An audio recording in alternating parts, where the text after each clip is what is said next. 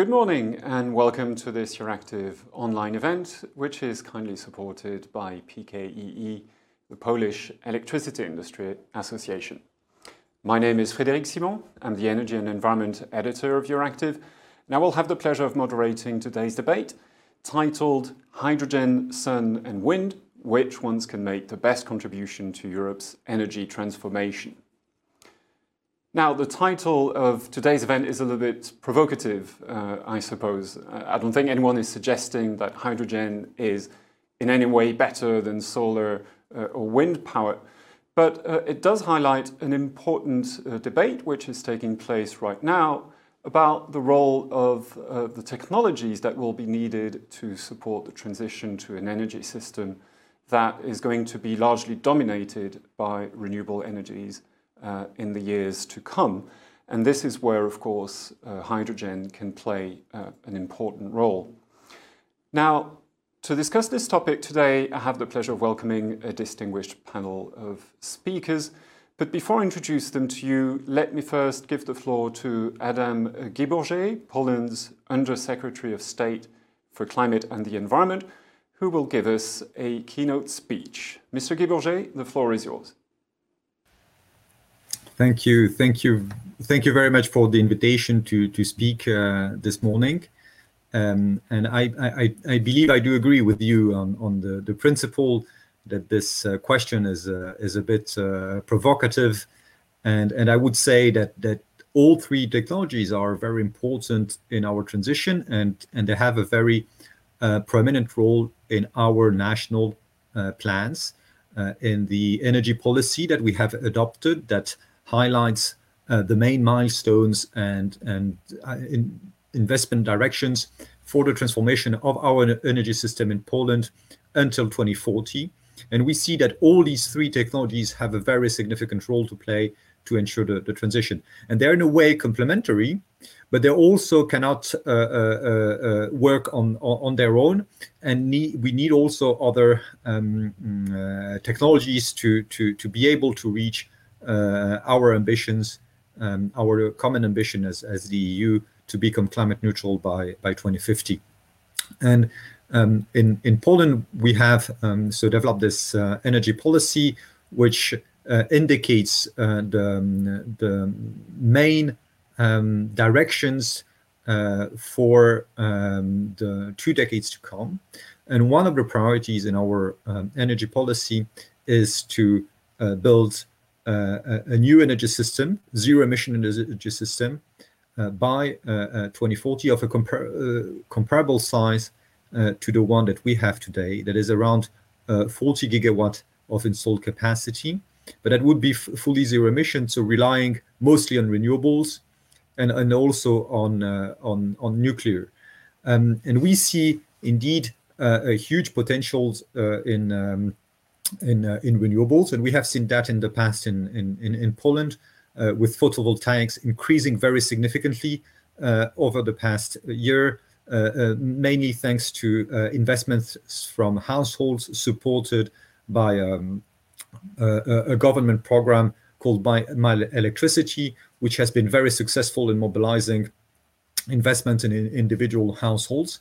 And we've seen at the end of last year, we had almost 4 gigawatts of installed PV capacity, about 3/4 of which being in private households, and we intend to continue that direction in the future, continue to support the development of renewables, but at the same time also encourage the use of this electricity as much as possible to satisfy the needs of these households, and because we see this can have a significant potential to reduce emissions further in heating, for instance, when you combine this with heat pumps, or in transport when it's combined with electric vehicles. So these technologies have even an interest for emission reductions beyond the energy sector, and this is, I think, very important to underline. Wind is another priority in our plans. And we have just recently adopted a national law to support the development of offshore wind energy. We plan to reach almost 6 gigawatts of installed capacity by 2030. In wind, we are currently working on the implementation legislation needed to enable the support scheme for these investments. Obviously, the big advantage of this offshore wind compared to photovoltaic is the greater stability in the production profile of wind energy, which makes the recourse to other backup sources less significant, or energy storage. And hydrogen can be one of these solutions where that can be used to stabilize the work of the grid, to store energy, and that could be used also to further reduce emissions in other sectors.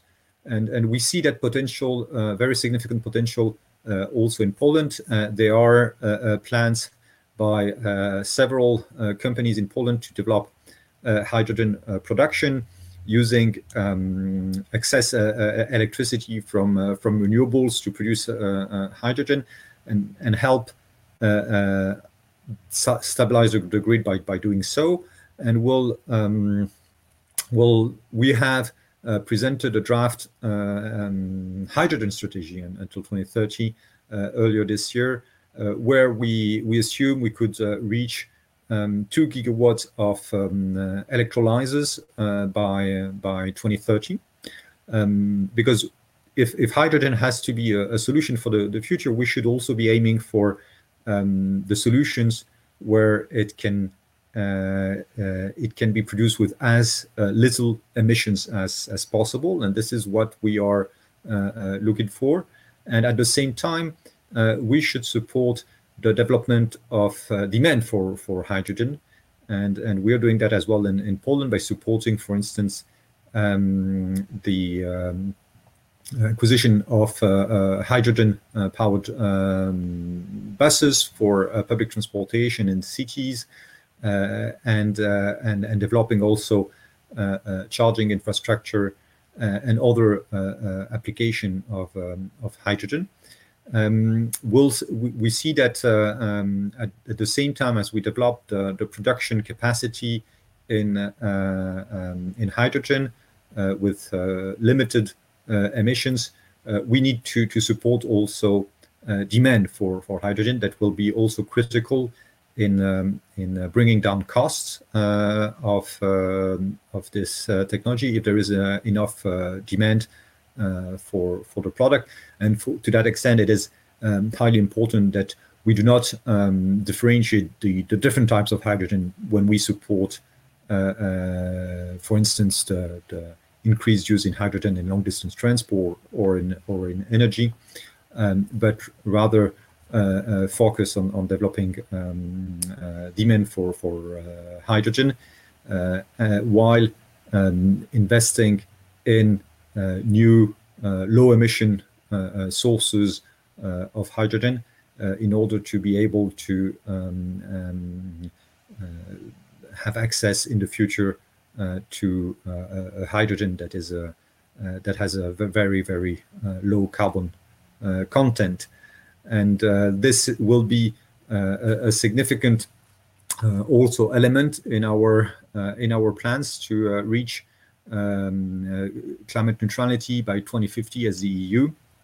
And we see that these three technologies are of crucial importance, and we have clearly identified these technologies in our own plans in Poland.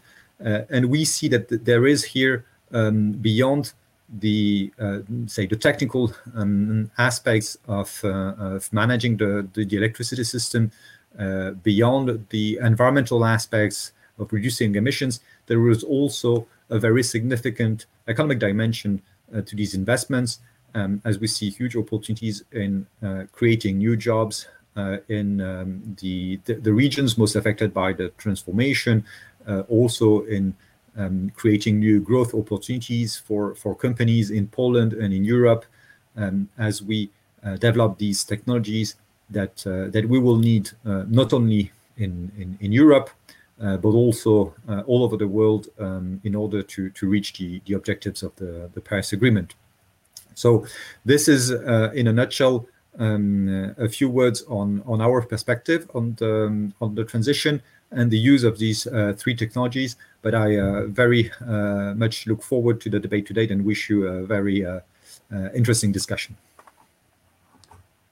Thanks, Mr. Guibourgé. If you have time for maybe one or two quick follow-up questions. Sure. So you just said for 2030 you're looking at developing 2 gigawatts of electrolyzers. That is part of the plans which are currently being discussed, I understand, in Poland for a hydrogen strategy.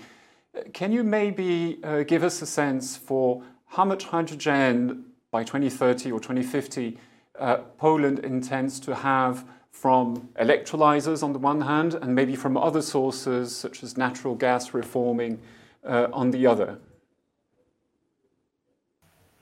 I think that until 2030, we are really looking at the very beginning of the road. Today, we are already a very significant producer of hydrogen. It is mostly using steam reforming, as you said. So it is a technology that is still generating some emissions, and we will need much more capacity, production capacity in low emission hydrogen if we want this technology to be viable in the long run and really helpful to reach our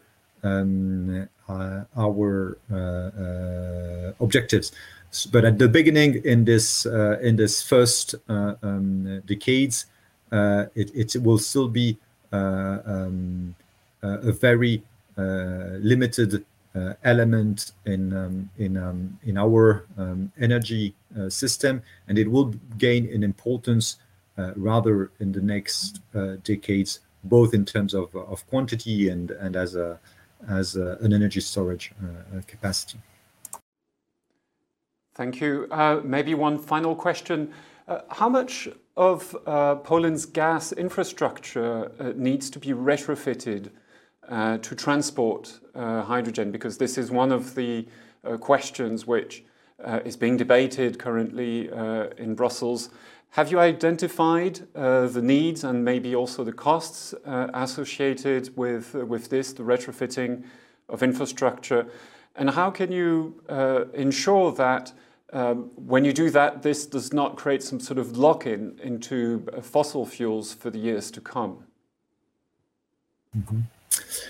Yes, I think indeed it is important when we look at investment in gas to remember on the impact on the short run, on the longer run. To some extent,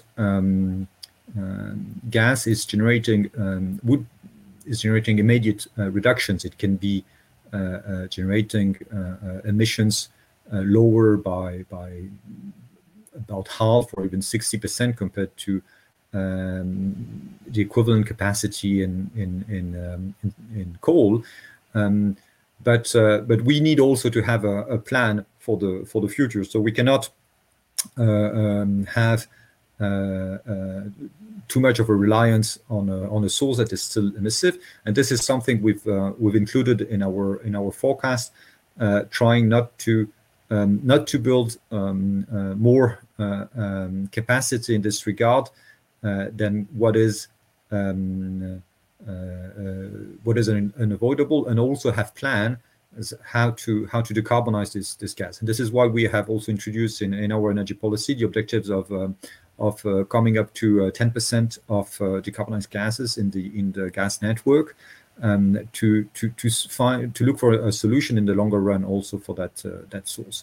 A big application that we see of gas and a sector where the decarbonization is particularly challenging is the heating sector, where today for district heating facilities we do not really have a solution that would be fully zero emission which we could use at scale across the whole country.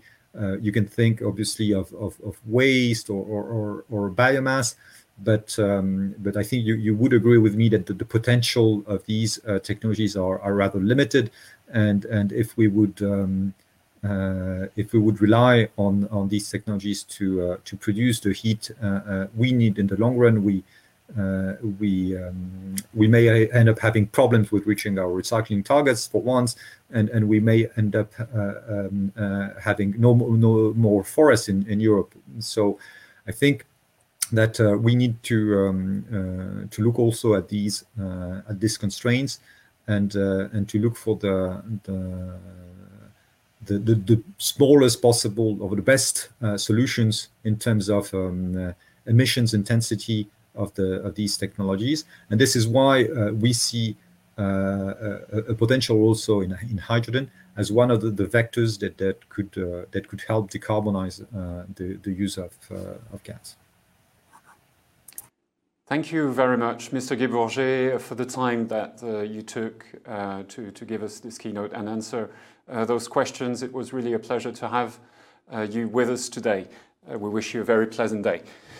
So we can now turn back to our panel discussion. And so let me start by introducing our speakers.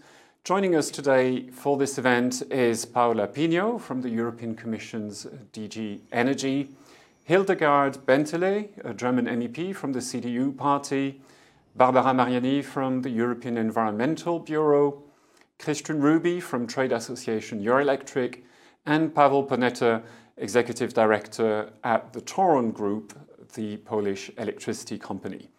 Welcome to all of you, and thanks for joining us today. We'll start this virtual conference with a series of quick opening statements from the speakers, and then we'll turn to a Q&A panel discussion that I will moderate, also taking a few questions from the audience. To put a question to the panelists, just click on the Ask button on Vimeo and put your question in writing.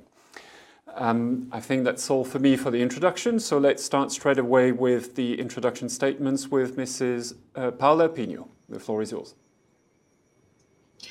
Thank you. Good morning. Thank you, Frédéric, for your introduction. Very nice to be with you. Thank you for the invitation. And thank you also for the provocation, starting with this debate. As you may be not surprised, we do not think in the European Commission that there's the best source among these that you noted, but it's really a combination of the various energy sources. We have come up last year with two very important strategies, one on the energy system integration and one on the hydrogen, which were published in July. And ever since, a lot has happened in all EU institutions. We've seen Council conclusions on hydrogen. We've seen the German presidency conclusion on the energy system integration. We've had opinions on both strategies by the European Parliament's ENVI Committee, and now we're expecting opinions from the European Parliament in the next months. We also completed a number of public consultations because you know that we are preparing a set of legislation that we're calling Fit for 55, meaning what is it that we need to put in place in terms of regulatory framework to deliver on an increased ambition of at least 55% reduction of greenhouse gas emissions by 2030. And we see that over the past month, and also on the basis of our public consultations and the discussions with the member states, with the parliament, that views are starting to converge. And clearly, in terms of pathways to decarbonization, we do not see energy efficiency, electrification, and renewable fuels as alternative pathways, but really as complementary options, which will come in different ways and to tackle different challenges. And amidst these pathways, hydrogen has indeed received particular attention, and very rightly so. It has no CO2 emissions at the point of consumption, and it is a very versatile option to help decarbonize a range of sectors, in particular also those who are especially difficult to decarbonize. Now, hydrogen is not an energy source. It cannot be compared with solar, with wind, or with natural gas for that matter. But it can be used in specific applications where we do not really have alternatives, such as some applications in industry, heavy duty or long distance transport applications. But even within these applications, we believe that first and foremost, we need to continue to apply the energy efficiency first principle, ensuring that really we make the most out of our limited resources. And we very often forget to go about it in terms of energy efficiency.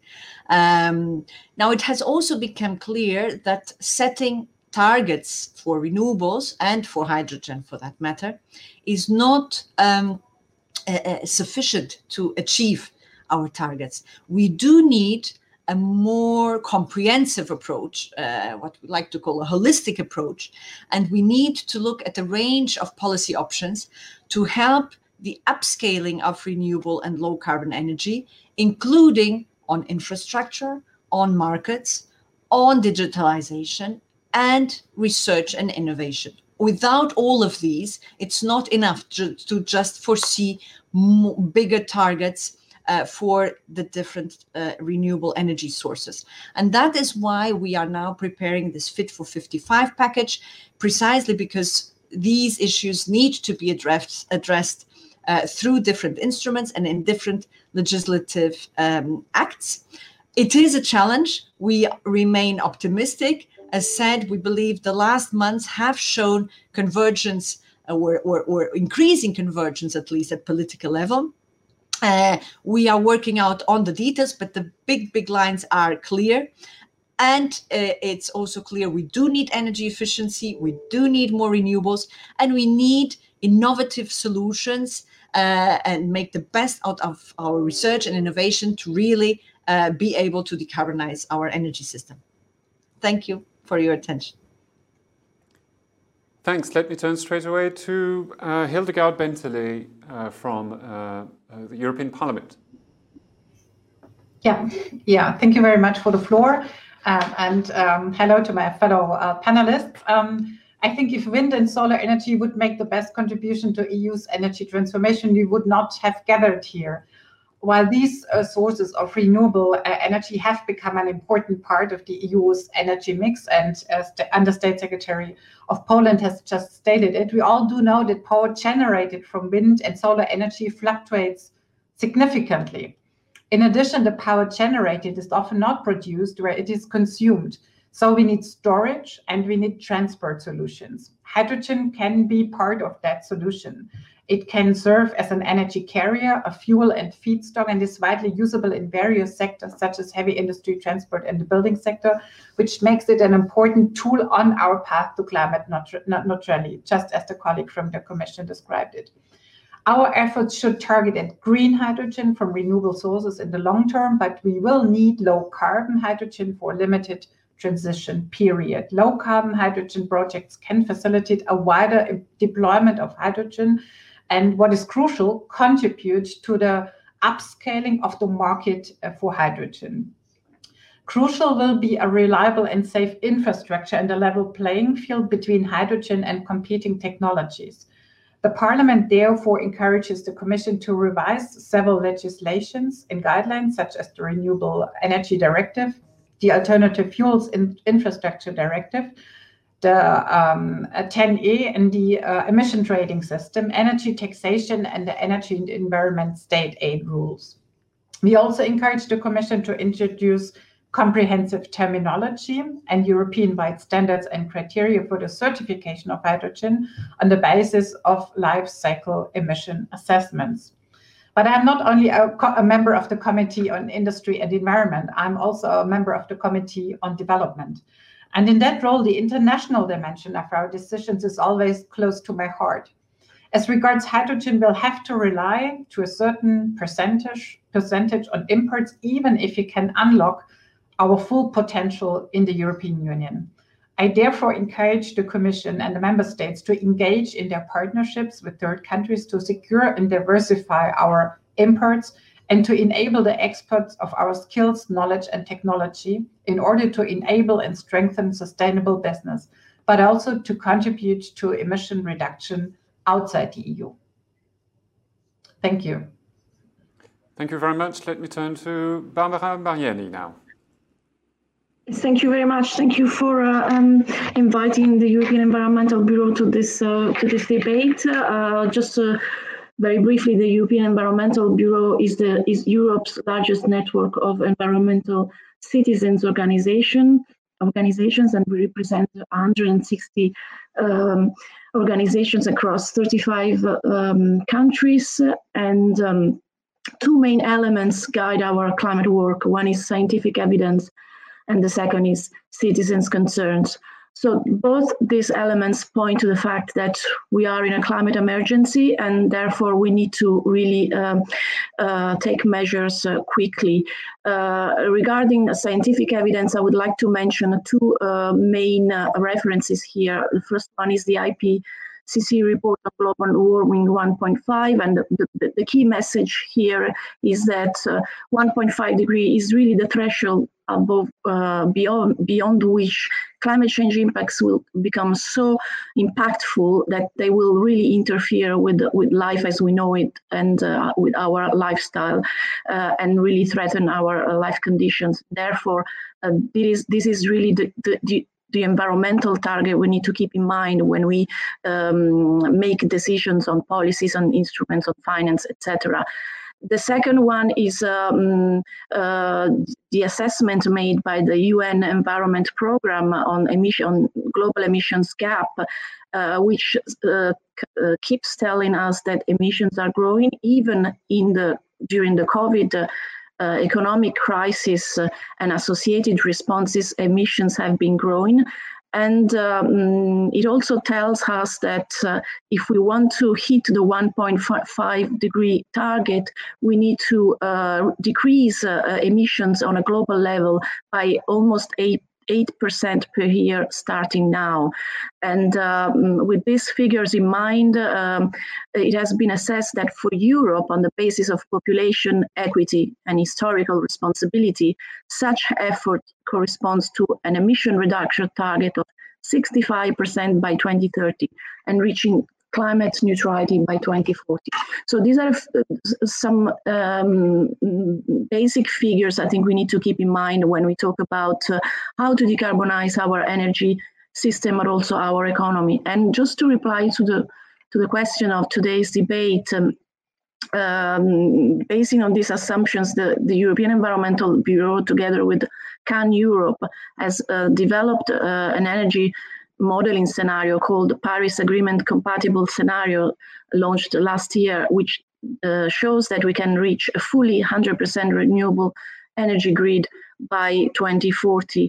And this study also shows what I'm happy that has already been said by Mrs. Pino, that energy and material efficiency measures to reduce consumption, together with rapid solar and wind increase until 2030, are the cheapest but also the easiest options to scale up renewable energy potential, to double electricity generation to cover increasing demand from industry, transport and buildings, and also for electrolyzers. However, I would like to point out on this, my message is a bit misaligned with the previous speakers. When it comes to hydrogen, the scenario highlights the very limited need for green hydrogen in our transition to neutrality. When I talk about green hydrogen, this is the only hydrogen that is really compatible with a 1.5 degrees. So this is the only hydrogen we think should be promoted, should be looked at when looking at different options to decarbonize the energy grid. So the main takeaways of our study are basically we need to quickly phase out fossil fuels, coal, oil and gas as soon as possible by 2030. We need to support only renewable hydrogen renewable electricity must come mainly from solar and wind, and also there are also other renewable options that can be used, but the main two are solar and wind to cover most of the demand, and the renewable heat, ambient heat, geothermal heat captured by heat pumps combined with district heat networks are the options to decarbonize buildings. While when it comes to hydrogen, renewable hydrogen, we think that this technology should be left only to decarbonize hard-to-abate emissions in a few industrial sectors, namely those sectors which need, which do not have another option, and which need to cover demand for high temperature heat. When it comes to transport, of course, hydrogen can be used for the decarbonization of aviation and shipping, but we would not, we do not think this is a technology for a wider decarbonization of transport. And I don't want to talk about transport right now because there are other issues to be addressed. And definitely this is not an option for buildings because there are most cost-effective and cost-efficient and resource-efficient options to decarbonize buildings. Just a very last point I'd like to raise on two main issues. One is please, Barbara. Sorry? Yep. No, just one to wrap up now very quickly, yes? Yes, quickly, there is huge potential in regions in transition, and this has already been pointed out by our Polish speaker, and there is an unprecedented amount of finance to start this economic and societal transformation right now, the recovery plan, but also the MFF. So there are opportunities to embark on this right now. Thank you very much. Many thanks, Barbara. You're welcome, of course, to raise a number of these topics later on during the Q&A debate. Let me now turn to Christian Ruby from Eurelectric. Yeah, thank you. And I agree with what Paula said. It's nice to have these provocative questions sometimes because it sort of focuses the thinking. The first thing I thought of when I saw this title was it's like moule frite. You can't really do moule without frite, or you need both. So that's also the Eurelectric approach to the whole question of hydrogen. We need it. There's a matter of proportions that needs to be respected, and indeed the principle of energy efficiency first, of course, needs to guide how much hydrogen we have compared to direct electrification. Our approach in Eurelectric is clearly that we need to look at direct electrification first. This is more cost effective, it is more energy effective, and we avoid the energy penalty that comes with hydrogen. That said, there's no doubt that we need massive amounts of hydrogen and we need a significant upscaling. When, however, looking at the whole complex of around Fit for 55, just a few observations here. The first one is that when we look at the build out needed in the power sector, we're talking about around 500 gigawatts of additional capacity in 10 years. First of all, that raises a number of questions about those facilitating measures or the enabling measures that can bring us there with such an upscaling, permitting, market designs, infrastructure, and so on and so forth. Secondly, the question is, when you add so much capacity, what is it going to do to the market, and how are you going to unlock the potential for not least direct electrification? When we look at the impact assessment of the European Commission, we see only 1% increase in the overall share of electricity in the total final energy consumption, and that's in a period where you're going to add another 500 gigawatts, corresponding to almost half of the power system as we know it today. There's an imbalance there that we need to talk about and that we need to analyze better. Looking at hydrogen, I think it's important that we also keep in mind what is it for an energy system that we're going to have in 10 years. In 10 years' time, more than 80% of all electricity production is carbon neutral. Now, do we make a system now that basically closes the door on using this grid system, which is essentially almost clean because the rest of the the last 20% will predominantly be gas by then. So we have essentially a low carbon power system by then. Now, do we close the door on producing hydrogen directly from the grid? That would be a bad idea, because essentially this way of producing hydrogen would also help stabilize the grid. So there needs to be some thought about this, and there needs to be a consistency across the many different pieces of legislation that we're dealing with now, the Fit for 55, the taxonomy, and so on and so forth. And my last point is that when looking at this Fit for 55, we really need to focus on the facilitating measures. Without a radical shift in the permitting regimes, we cannot do it. It's just not possible to build that much if all the nation states, all the municipalities, everybody has a right to cancel projects or delay projects. This kind of build out will be very challenging. Thanks, Christian Ruby, for raising those issues. We'll certainly have a discussion about that later on in the debate. To close now the initial round of introductory speeches, let me turn now to Pavel Panetta from the Tauron Group. Ladies and gentlemen, thank you very much for inviting me here to this very interesting discussion. As per Polish perspective, European Union is currently reviewing the energy legislation, including the Renewable Energy Directive, and will come up with very concrete proposals early this year. I think that's a very good opportunity here to discuss the development of renewable energy, wind and photovoltaics, including support from hydrogen technologies that can ensure the very successful energy transition across Europe, taking into account the very ambitious goals that was stated. In Poland, from the perspective of Polish Electricity Association, we think that this development should be based on three pillars.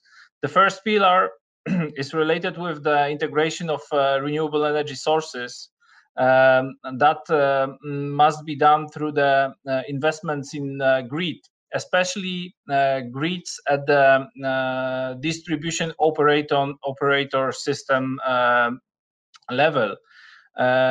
It's because this is where the biggest number of small and medium scale installations are being connected to.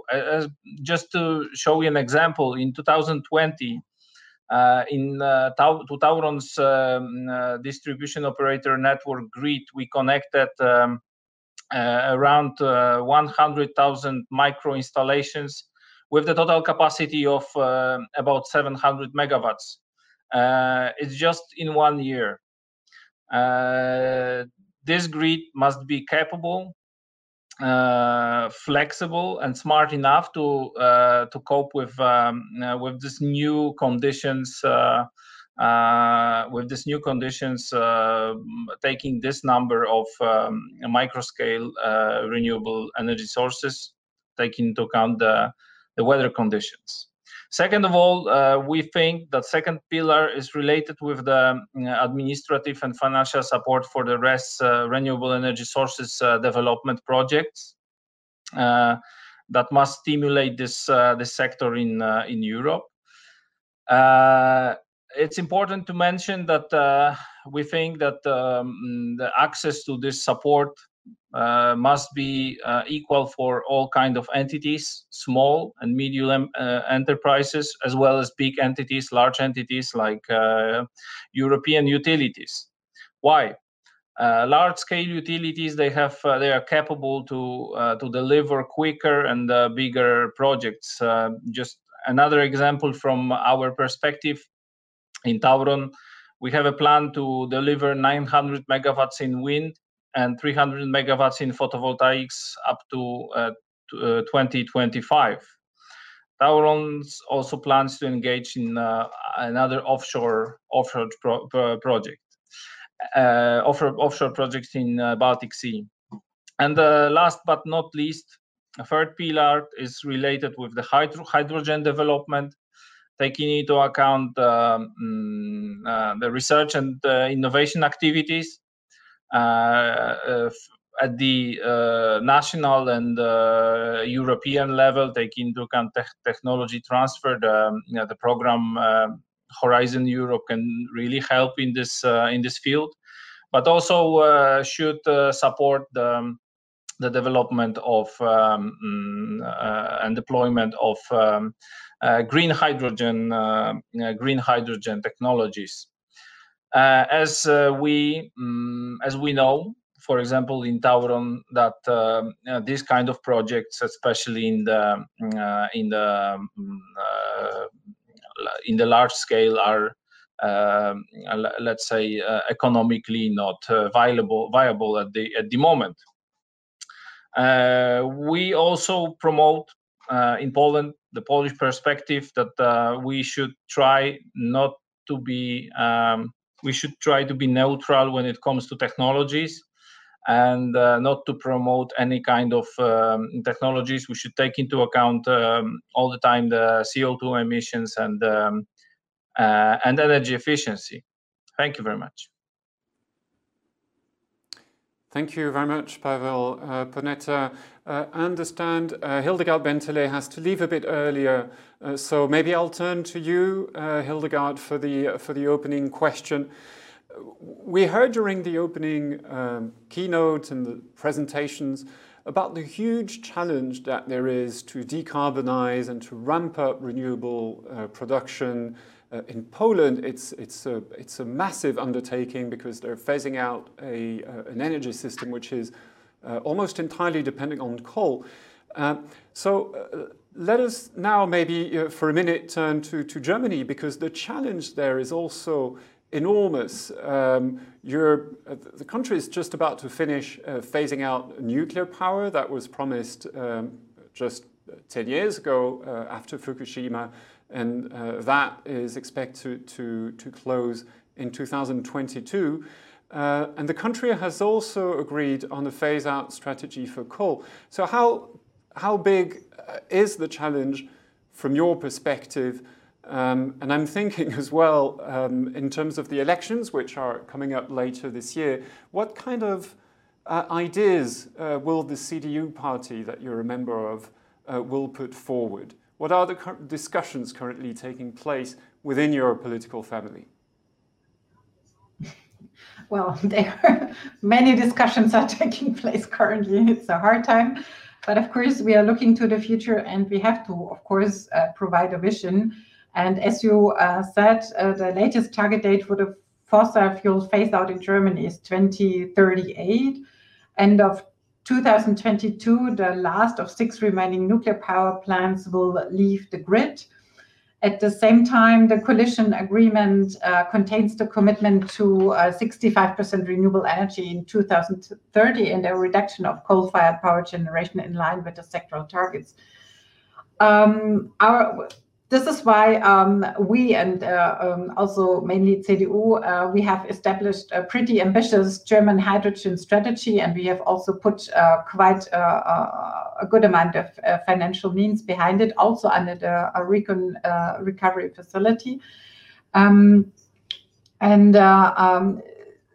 But the problem is that we need to create much more. We need to create much more renewable energy, and this is, as it was mentioned, also by the colleagues who are observing the grids. It's not an easy task, and it's also not easy because we have very limited space in Germany. So our potential to increase renewable energy is really limited.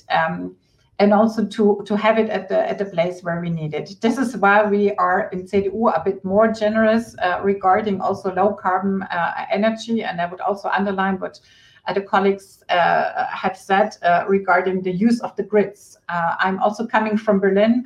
Over 60% of the houses are on the gas grid. And it's possible to blend 20% of hydrogen into the heating grid. So we have to measure what is the most important to us.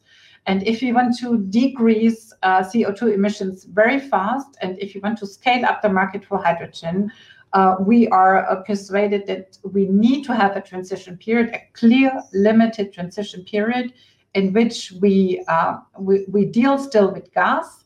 We also use the infrastructure for gas, and we need a lot of support measures to build up the infrastructure, to build up the first plants, to increase demand for hydrogen. So this will be a very crucial phase this next 9 years, which will pass very fast. It's a very short time regarding investments. So we have to do a little bit of everything, and we should not exclude from the beginning technologies and possibilities also in transport. If I would like to refer to Madame Mariani, we would not exclude currently hydrogen also from transport. Also, we have to look at aviation, at the maritime sector. So we also have to look at Asia, where hydrogen is very much used, and we should not cut off ourselves from this kind of solutions. So we have a very broad approach to hydrogen, and as we have seen in the last elections, where our liberal colleagues have fully embraced this broad approach to hydrogen in our southern federal state, Baden-Württemberg, where the car industry is located, they were rewarded by having this, promoting this broad approach and being very positive about hydrogen. So we put a lot of hope into these new technologies, since we face this double challenge, going without nuclear, going without coal. So for us, hydrogen is really a very, and have limited capacity for renewables. We have to really invest and promote hydrogen now. And also what I said, nobody was referring to that, we have to import hydrogen. And also the German government is fostering energy partnerships. We can see in Saudi Arabia, we have countries who turn from fossil fuel providers, they turn into hydrogen producers. And I think we should also use this opportunity to diversify our imports, because at least in Germany, we will continue to rely on them. Thank you, Mrs. Bentelet. Let me turn now to Paula Pino. A question for you. The European Commission, as you said in your initial statement, has clearly prioritized renewables in its hydrogen strategy. But how can we make sure that enough renewables will be made available for hydrogen production, given the fact that a lot more will be needed for direct electrification as well? So, in other words, have you quantified this in terms of your objectives for 2030 in the hydrogen strategy? Thank you. Thank you, Frederick. Well, and indeed, and I have to emphasize here that from the Commission's perspective, our main objective and the vision is really to develop renewable hydrogen. But we do acknowledge that in order to speed up the decarbonization of existing hydrogen production and to allow for a rapid upscaling, we will also need low carbon hydrogen in the transition. So just to clarify this, then in terms of the needs, and you're absolutely right, the electricity needs will increase significantly, and therefore this would need to also be matched with a much higher penetration of renewable energy sources into the grid. We have set up in the hydrogen strategy a target, an EU target for renewable electrolyzers of 40 gigawatt by 2030. We are encouraged by looking already at what member states are putting into place. And I have to say that this would have been thought of only a few years ago. But already when you look into the national energy and climate plans, where this is being noticed, but also now in dedicated hydrogen strategies, and the Secretary Gilles Bourget just mentioned it also from Poland, we are seeing an increasing number of EU member member states who do foresee the production of hydrogen and renewable hydrogen. We see that according to the latest information we have, more EU member states have pledged to more than 25 gigawatt of renewable hydrogen electrolyzers by 2030. So it is reassuring. And we are, of course, also counting with a bigger share of renewable energy in the final energy consumption. That is why we're also proposing to further increase the targets. You know that we have a current target for 2030, which was of at least 32.5% of the share of renewables in the final energy consumption. We believe that in order to deliver on the 55 reduction of greenhouse gas emissions, we would have to go up to 38 to 40% of share of renewables in the final energy consumption. But that is why really we are also putting the signals both on the regulatory front, but also in terms of investments that could trigger that additional capacity and that are prone to trigger that additional capacity that will indeed be needed. Thanks, Paula Pino. Let me turn to Christian Ruby now. Obviously, there's a lot of pressure now being exerted on the electricity industry to deliver on these very ambitious renewables target that are needed to deliver not just green hydrogen, but for direct electrification as well. How can the industry now rise to this challenge? And what are the main bottlenecks that you've identified?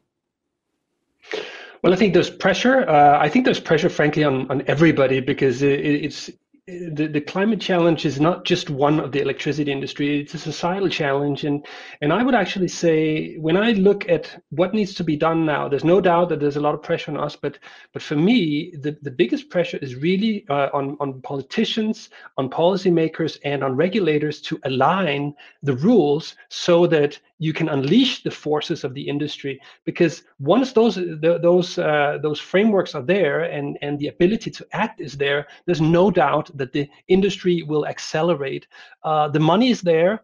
Private investors are very keen to invest in all this, and the will and the competence is there in the industry. It's really a matter of getting the business cases right and removing the barriers that we're facing. So what are those barriers? Well, I want to echo what was said by our Tauron colleague. I think we really are not talking enough about distribution grids. Distribution grids needed or used to be, the last mile in a one-way street to the customer. Today, they're rapidly moving in to become the center of the new energy system because we have so many decentralized installations. I think it was very fascinating to hear what Tauron was facing in very practical terms, 100,000 installations in 1 year. And I can tell you that over the next 10 years, 70% of those 500 gigawatts will be installed and connected at distribution level. There is a huge need for us to modernize those grids. Around a third of them are more than 40 years old. That figure is going to be 50% by 2030. So we need to modernize, we need to digitize, and we need to massively invest here. Now, this is a regulated business. That means we need to have the green light of the regulator to do it. So we need to modernize the tariff systems, and we need to make sure that regulators give DSOs the space to invest and react to those many things that are going on in the market. This is a critical thing to look at if we want to get this right. The other thing I want to repeat is about the permitting. No matter where you look in Europe, you're seeing permitting issues. We're talking 5, 6, 7 years of delays to permits. And you can do the math yourself. We're in 2021 now. We want to have half a new energy system by 2030, right? If we wait 6 years for all the permits, we're nowhere by 2030. So we need politicians to make that consequential change to the permitting regimes. Otherwise, there is an immediate risk over those political ambitions. So those would be the two main things I would highlight here. Christian Ruby, there's recovery plans now which are being put together at the national level. How would you recommend national governments, which are currently drawing up those plans, to prioritize in those. I understand maybe distribution grids, in your view, should be prioritized when drawing up these plans? Absolutely, and we can see that this is one element that's pretty much totally overlooked in the 10E regulation.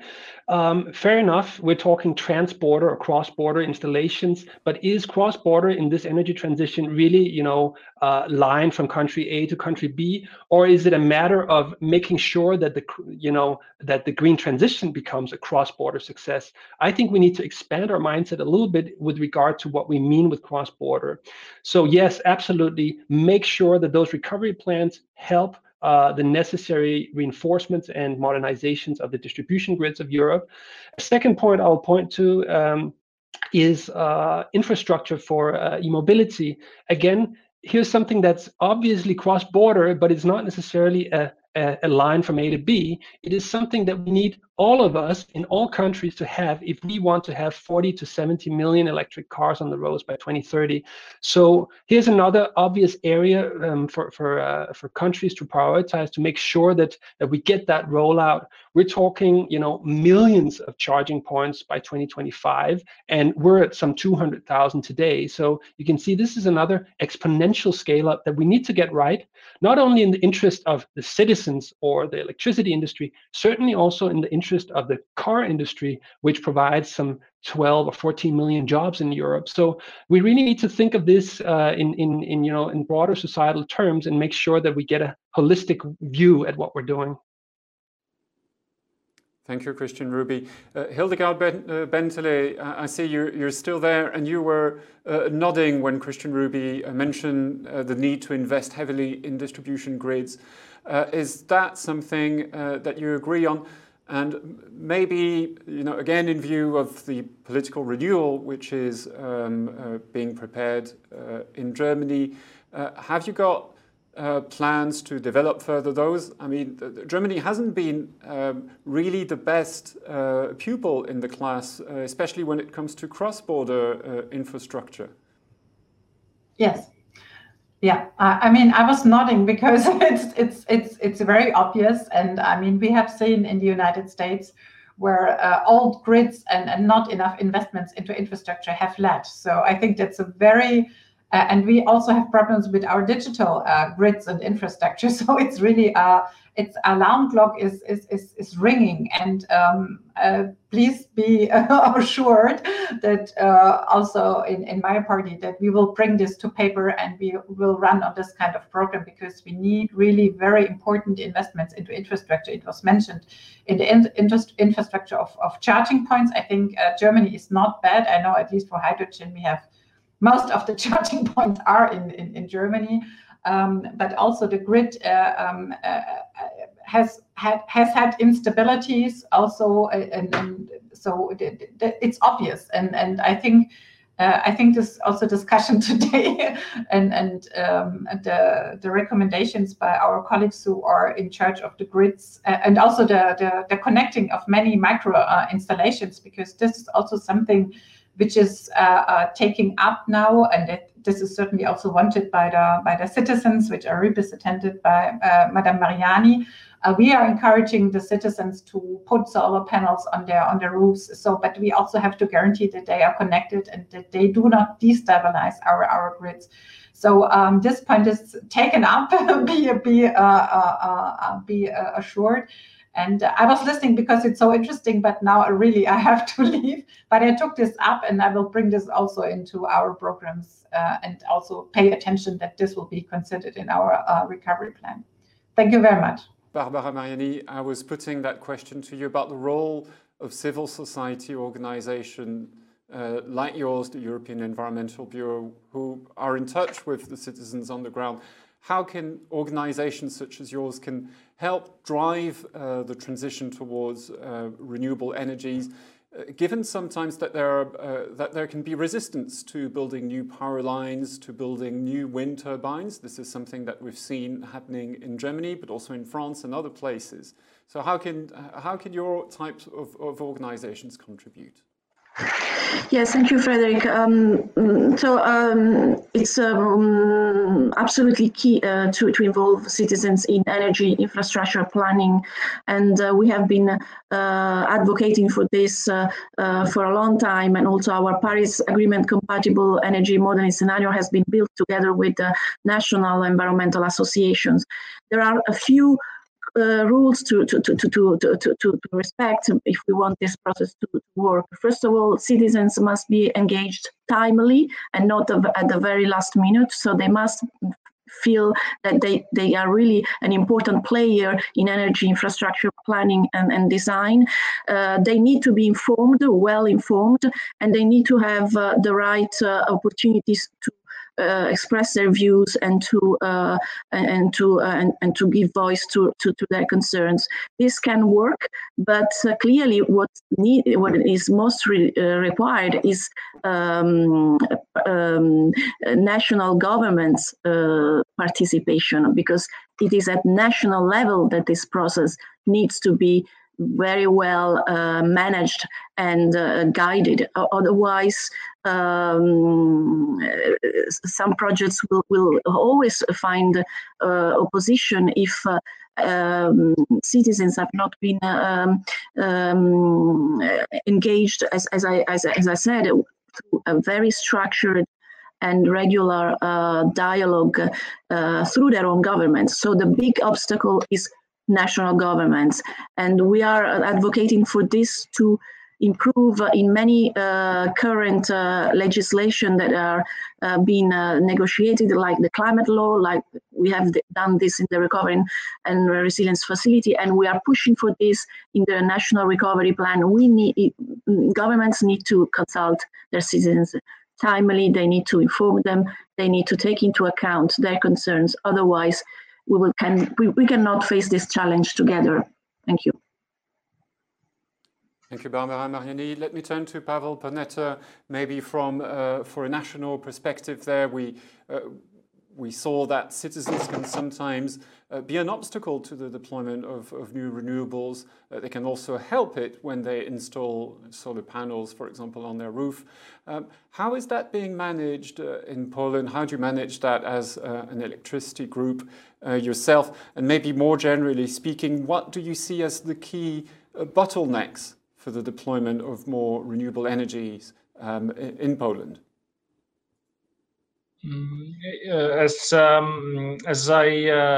especially in the as I already mentioned, cases related to the distribution operator system, especially at the low voltage and the middle voltage grids. This is a key for the moment. The low voltage grids in general in Europe for the decades was underinvested, and we have no or almost no smartness, I would say, in this field, and almost no flexibility. So it's very important, first of all, to introduce the flexibility aspects to this grid. I would say there is a need for a quick deployment of storage mechanisms, and not only battery storage, but also different kind of storage, which we should bring to the discussion. Also, hydrogen in this field. There are different concepts in this subject. Yeah, that's a key aspect in this field. I would say this is the most important when it comes to this question. Okay, staying with you for just for one more question. As you know, the European Commission is preparing a package of legislation in June. So the Renewable Energy Directive, the Energy Efficiency Directive, for example, is up for revision. How do you think these two directives could be reformed to help accelerate the deployment of renewables? I would say there are different parts of that. There will be, of course, financial resources that will come up together with this administrative and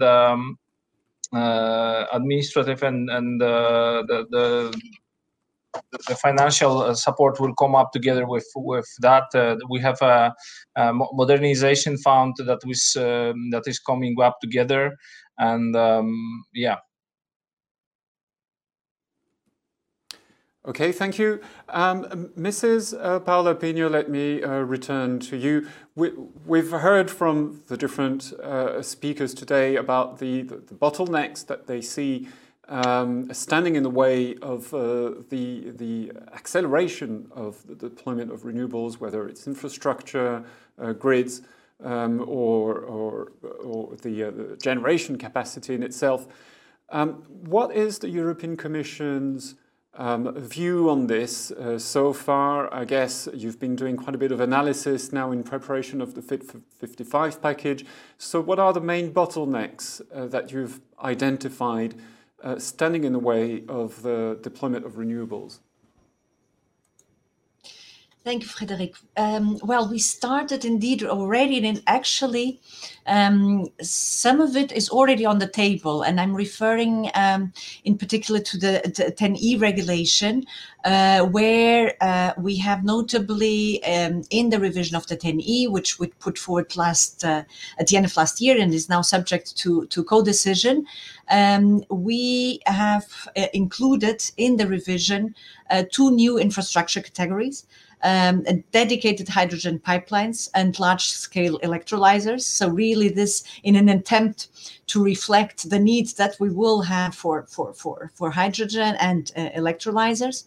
In this same context, we also are proposing to task the European networks of transmission system operators, both for electricity and gas, to work together and to start preparations for the future planning and development of a hydrogen pipeline backbone and large-scale electrolyzers.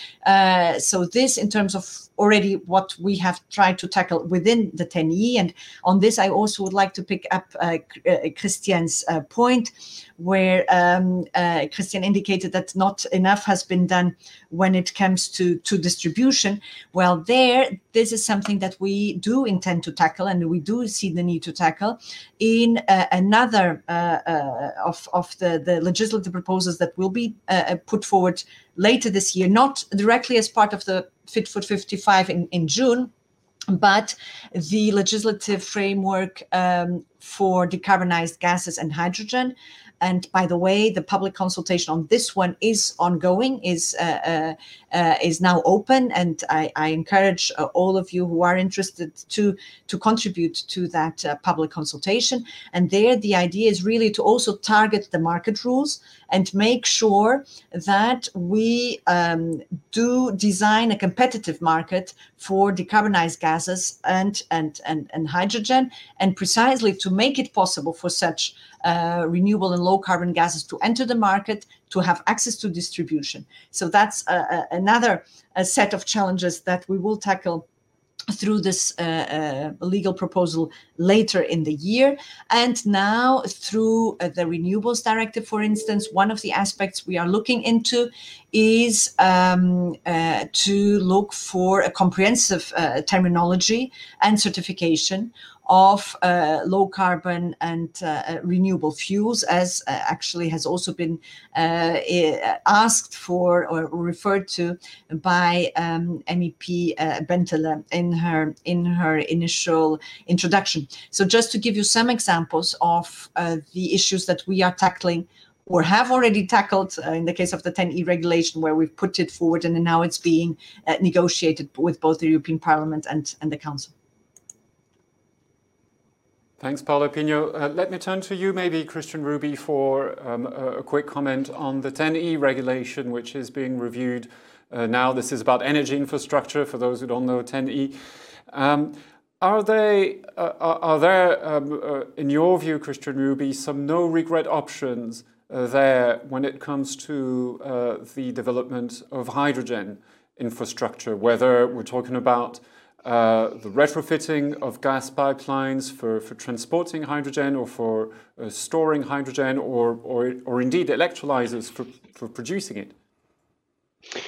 Well, let me start by saying that when I referred to distribution grids, I was really talking about electricity grids. We need to remember that a lot of the hydrogen will be based on electricity, and on top of that comes those massive investments in renewables that will also be carried via the electricity grids. So when I talk about the need for investments in distribution grids, it's really electricity grids I'm talking about. Now, back to your question about the TEN-E and what about the hydrogen component there, and what about the electrolyzers. I think this is all stuff that we, by and large, welcome in Eurelectric. I think it was important to say that what we really felt was needed with the TEN-E was that we take a significant shift towards focusing on electricity infrastructure.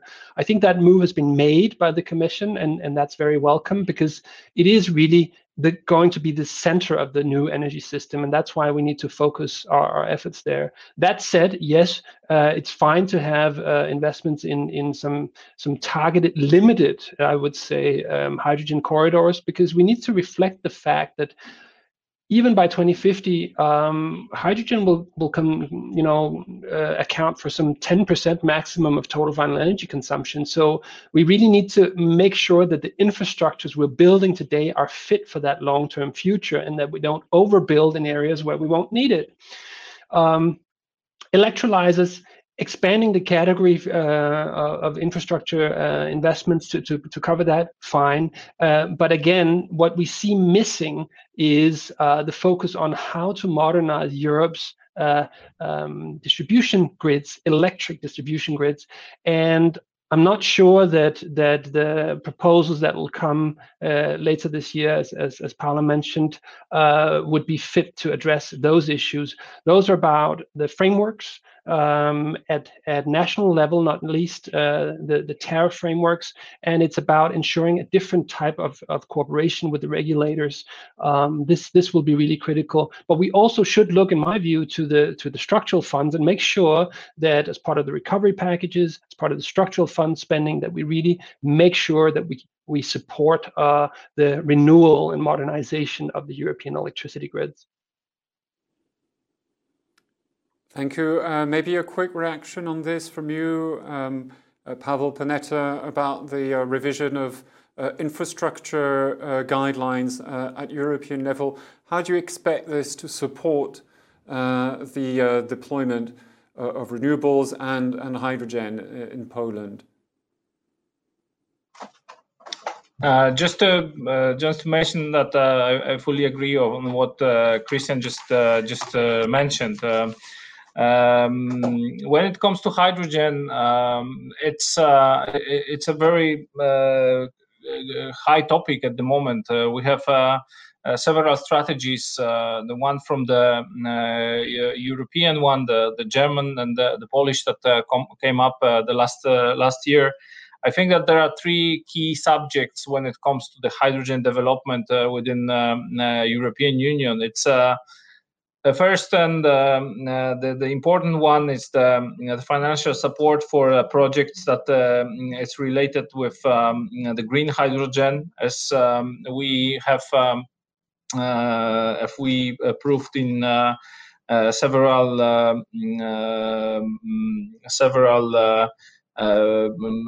profitability studies that was made, feasibility study that was made here in Tauron, shows that this kind of projects shows negative economical analysis, especially in capex, but also in opex. That's why it really needs strong support from different funds. Additionally, there is a strong need for regulations in this field. It's really expected. Market really expects the the EU hydrogen directive on that that can be later on transferred on national law on the subjects that will cover the different aspects like safety and many other things. And then last but not least, there is the strong need to develop the technologies at the European level. There is a strong need for a technology transfer among member states in this field. So there must be common research and innovation projects that can support all these aspects. Right, thank you very much, Pavel. Maybe before we close, I will ask each one of you to summarize in a few sentences the main message that you would like our audience today to take away with them. And maybe, since you just had the floor now, Pavel Poneta, we can start with you. What would be your main takeaway message for today? There are several points that I would like to say, but the key is the key subject here is are the grids, especially at the DSO level. Low and medium voltage are very important these days when it comes to renewable energy sources development. There is a key aspect related to funds, especially new technologies, and this access should be equal for different kind of entities, large scale, but small scale and large scale entities. We should look very closely to hydrogen technologies, but not only on green one. We